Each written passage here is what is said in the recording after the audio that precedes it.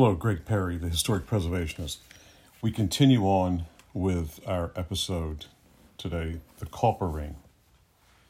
The addition of Townsend to the Culper Ring proved valuable in other ways.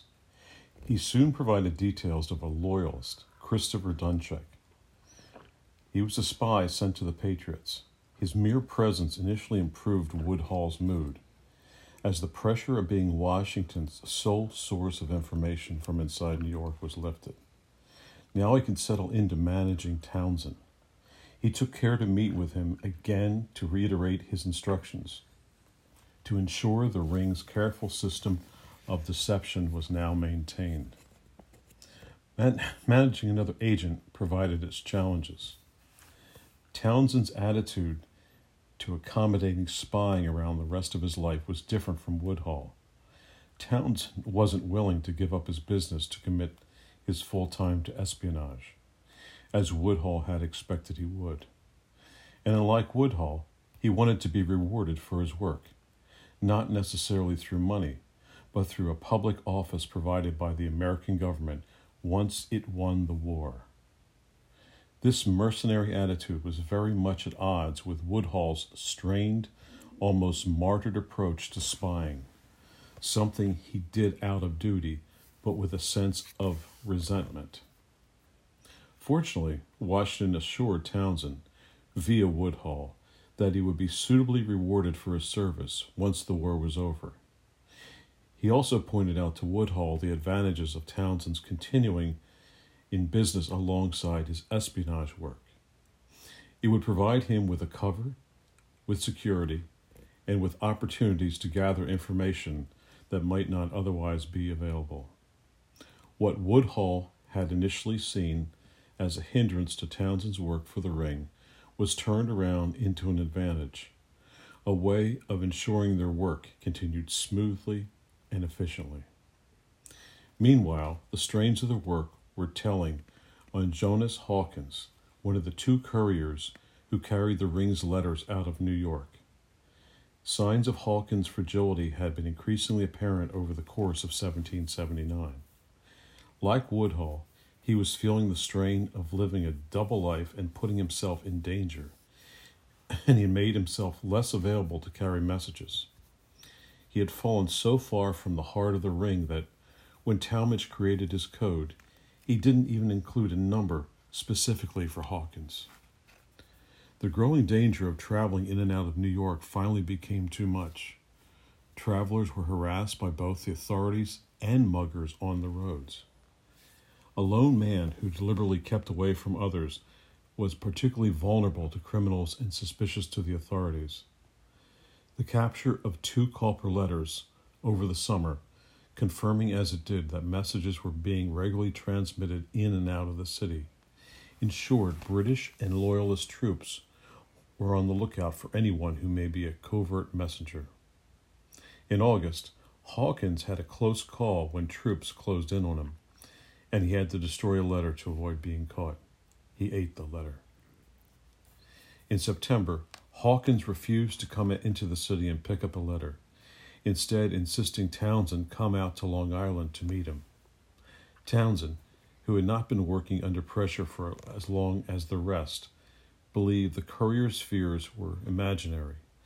He refused to cooperate any more with Hawkins, who slipped out of the ring, probably to his great relief. Friends and allies. Woodhull was still making occasional trips into New York.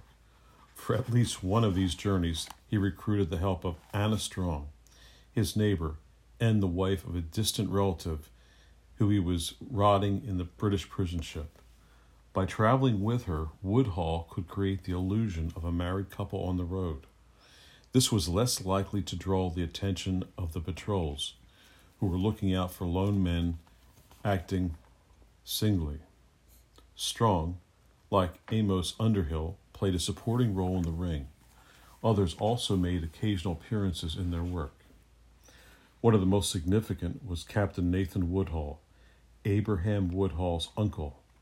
In his mid-50s, Captain Woodhull leaned more toward the politics of the Whigs than that of the Tories, the core supporters of the British Crown in the Americas. Despite this, he entered the war as a loyalist rather than a patriot, joining a militia on the British side. It is clear his loyalty shifted somewhat in the war, as did of many moderates who experienced many unpleasantries of the British occupation. His first input to the Culper Ring in September of 1779 was to tell his nephew about accounts of war and the embarkation of large numbers of troops on the transport ships. This could have been a casual gossip, but 2 months later he provided information that confirmed he was deliberately feeding information to the Patriots. A detailed report on the positions of troops around Huntington, Long Island. Such insight from an officer inside the enemy army was incredibly invaluable, and so Talmadge and Washington set their sights on recruiting someone more senior, someone who would have better access to leading commanders and information on the plans, someone who, in their eyes, had already shown he was susceptible to being turned. Colonel Benjamin Floyd. It is easy to see why Floyd caught the attention of the ambitious officers running the spy ring. He was a man who had covered for Woodhull when Colonel Simcoe was closing in on him, an act which demonstrated Floyd was either sympathetic to the Patriots or gullible to open and to manipulation. The looting of his property by loyalists was sure to have roused his resentment against the people he had sided with. Surely this was a loyalist who could be turned.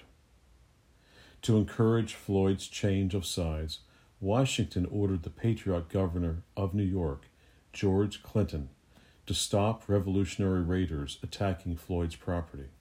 Let him see that only the loyalists were a problem and that he would be open to siding against them.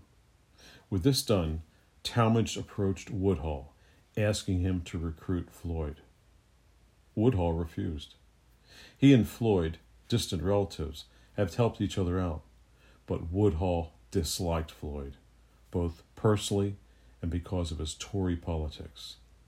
Though he acknowledged the potential benefits of recruiting such a prominent man in the cause, he believed it also involved risk, as Floyd might turn on them, given the weakness of character Floyd had previously shown, in which they were to some extent relying upon to recruit him.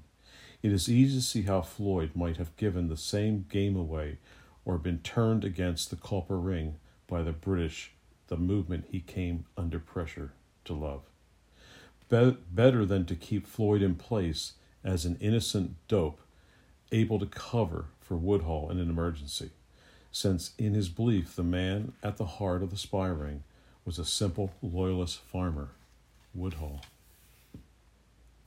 Improving operations.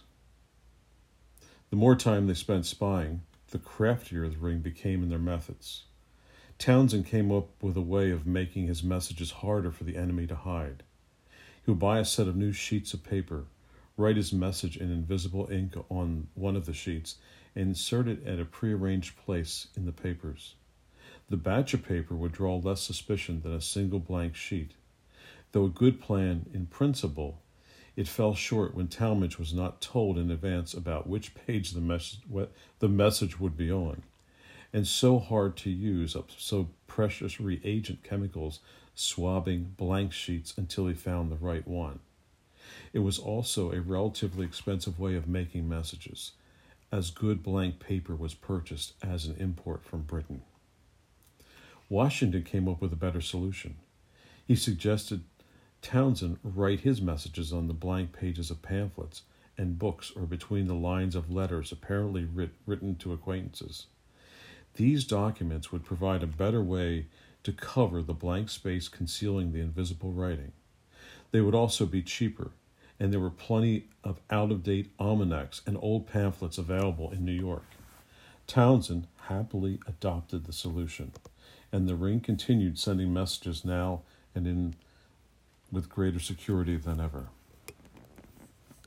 As the ring's activities became more regular, Washington sought to formalize them, increasing the professionalism of the spy network. In October of 1779, he and Talmadge wrote up a document giving instructions on how Woodhull and Townsend should carry out their work, and what their employees expected from each man. The document is interesting for the faith and ambition Washington clearly placed in his operatives, and for the way it reflects his priorities at the time. He wanted Townsend to find out the following: how many soldiers were in the city, from which corps, and where were they stationed? About the city's defenses, including how many redoubts there were, how many cannons each contained, and whether there were stake-lined pits in front of the defenses. How well the British Army was provisioned. What's the morale and health of the soldiers in the corps? This was a lot of information for one man to acquire, including details that could only be got by close association with soldiers and inspection of military works, something he apparently thought Townsend could do without drawing unwanted attention. Washington's focus on New York's defenses stemmed from his ambition to make a move against the city. A French fleet under the Comte d'Estaing was said to be approaching the region. Washington hoped to persuade d'Estaing to support him in his assault on New York, the most powerful and most important British center of the war. If they could catch the British by surprise, then the American and French might be able to overwhelm their defenses and take the city. But any chance of such a surprise was lost. In early October, Townsend reported that General Clinton's scouts had spotted the approaching French fleet, and the British were frantically preparing to defend the city against them. Hawks were placed readily to be sunk and so block the channel. Fire ships were prepared to attack the enemy ships. Garrisons were increased on approaches to the city, including in western Long Island, blocking any advance. Washington may make out of Connecticut. Disappointing at this news was for Washington. It confirmed the value of the Culper Ring. It had given him enough information to decide against a potentially disastrous attack. That fall, General Clinton was also making plans to go on campaign, plans which he, like Washington, would have to abandon. The preparations led to an increase in troop activities and foraging in New York, which once again set Woodhull's nerves on edge. On the 10th of November, he was questioned by a party of more than 200 British foragers on his way to a meeting with Townsend, a meeting which Townsend missed. The incident inevitably played on the mind of the ever-twitchy Woodhull, who again made noises without leaving spying. Then came another of the successes that made all the risk worthwhile. Townsend heard about a plan to hit the Americans where they were most vulnerable, in their economy. The Patriots had struggled from the start to fund their war. The printing of paper dollars had given them a currency to work with, but it was one that suffered from rampant inflation, and which people were therefore weary of accepting. By the middle of 1779, it took 30 Continental dollars to buy a single silver dollar, and the Continental was trading at $200 to a guinea in New York. This is why paying Woodhull and other currencies had placed an extra burden on Washington. One of the reasons the currency suffered so badly was the British made deliberate efforts to undermine it. They had previously printed fake American currency, then spread exaggerated rumors of fakes to undermine what faith in the money remained. The fakes were printed on thicker paper than the originals, and so could be identified by the discerning eye. But that did not stop them drastically undermining the colonial economy and being very successful at it. The news that Townsend heard in the fall of 1779 was particularly disturbing. The British had acquired a batch of paper like Congress used to make its currency. They could print perfect copies which would flood the market without the hope of being identified, completely wrecking the Patriots' economy. This intelligence helped Congress to make a critical decision. They retired the current currency, recalling all the bills. If the British could forge their money, then they would stop using it. It was a difficult decision, but one which added to their financial woes but saved them from the worst problems down the line. A brush with disaster. Washington was still eager to receive the Culper intelligence more quickly, and he was willing to put pressure on his agents to get it. He wanted a more direct route of communications across the North River through Staten Island, cutting through the circuitous system that had developed to avoid capture. Woodhull was meant to discuss this with Townsend during a meeting at Christmas 1779, but forgot. Washington, who had long clashed with Woodhull, became increasingly annoyed and determined to cut him out of the ring. Though Talmadge, he encouraged Townsend to find his own way of getting messages out of the city, used a more direct route. He offered some contacts, but Townsend was too cautious to trust anyone he had not found for himself, and so he settled on his teenage cousin, James Townsend. James was sent across the Hudson in March 1780, carrying a message written in invisible ink between the lines of a love poem. The part of New Jersey he was going into, though controlled by the Patriots, was full of Loyalist sympathizers. He therefore used a cover story that he was himself a Loyalist, off to covertly recruit men for the British Army. Unfortunately, he wound up drinking in the house of Degenberries, a family of patriots. They played the part of the Loyalists to catch out this apparent British agent. Drunk and showing off to two young women, James gave his story about recruiting for the British. The family took him prisoner and dragged him to the local patriot leaders, who found the pages of poetry. When Washington found out what had happened, he had to go to great lengths to ensure James's release. The general was furious. If James had been this indiscreet about real Loyalists, he could have been giving away the secrets of his mission to the enemy, blowing the Culper operation. Washington had to expend time and effort getting a drunken, reckless teenager out of trouble. And to cap it all off, the letter had been so clumsily created that Washington applied the reagent to reveal the message. It became illegible.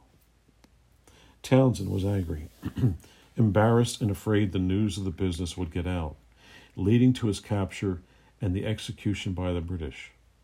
Woodhull, briefed on the affair by Talmadge, discovered Townsend had gone beyond his back in trying to communicate directly with Washington, and had endangered them all by his unsuitable choice of courier. He went to talk with him in New York, at which point Townsend resigned as a spy. It was only after 2 or more visits from Woodhull and intervention by Talmadge that he was persuaded to keep gathering intelligence. Though he insisted he would not write reports, only verbally pass on to Woodhull what he had seen. Washington's patience with his awkward agents finally ran out. He decided that the information they gave was neither useful nor prompt enough for it to be worth the effort of the revolution. Woodhull's regular request for payment of expenses aggravated him. He shut down the operation, with acknowledging their achievements or paying Woodhull the money he was owed. Rescuing Rochambeau. Once his anger had passed, Washington realized his mistake. The agents in New York could still be valuable. In July 1780, only 2 months after shutting down the Culper Ring, he sent Talmadge to find out if it could be revived. Little did he realize how much he needed their help. The reason for making contact was the approach of a French fleet, led by the Comte de Rochambeau. As with D'Estaing's earlier approach, Washington was hopeful he could persuade Rochambeau to help him to seize New York. Talmadge's mission was therefore twofold: to see if the members of the Culper Ring were willing to re-engage and find out if they had heard anything about the coming of the French. Talmadge got lucky on this journey. Arriving at Fairfield on the 15th of July, he found Brewster in the harbor and was able to cross him to talk at that night. There he found Woodhull lying in bed sick, but Alston Rowe available to ride to New York and talk to Townsend. Talmadge, meanwhile, returned to Patriot territory. Rowe soon came back from New York with a report written in invisible ink, hidden on a fake order for merchandise allegedly written by Colonel Floyd, Woodhull's unwitting loyalist Beard. Townsend had news so important that he was not just willing to rejoin the ring, but willing to put his information in writing, despite his earlier decision not to. The British Admiral Graves had assembled 9 ships of the line. 8,000 British troops had embarked into the transports. This flotilla was heading for Rhode Island to attack the newly arrived French. The British effort was overseen by General Clinton, whose own spies had informed him the French were coming. He intended to attack them once they landed, while they were tried and unprepared. He would hammer them both on land and sea, forcing a retreat. The Americans would lose this support, a significant military blow. Politically, it would make the French more reticent about the involvement in the war, helping to isolate the rebels. Brewster arrived in Connecticut with the report on the 21st.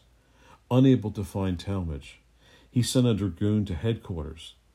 In Washington's absence, the message was received and deciphered by Alexander Hamilton, one of the general's closest aides. Realizing the urgency of the situation, Hamilton sent riders to inform Rochambeau and the Marquis de Lafayette, who was heading to join the new French force. Forewarned, the French and Americans were able to prepare for the British attack.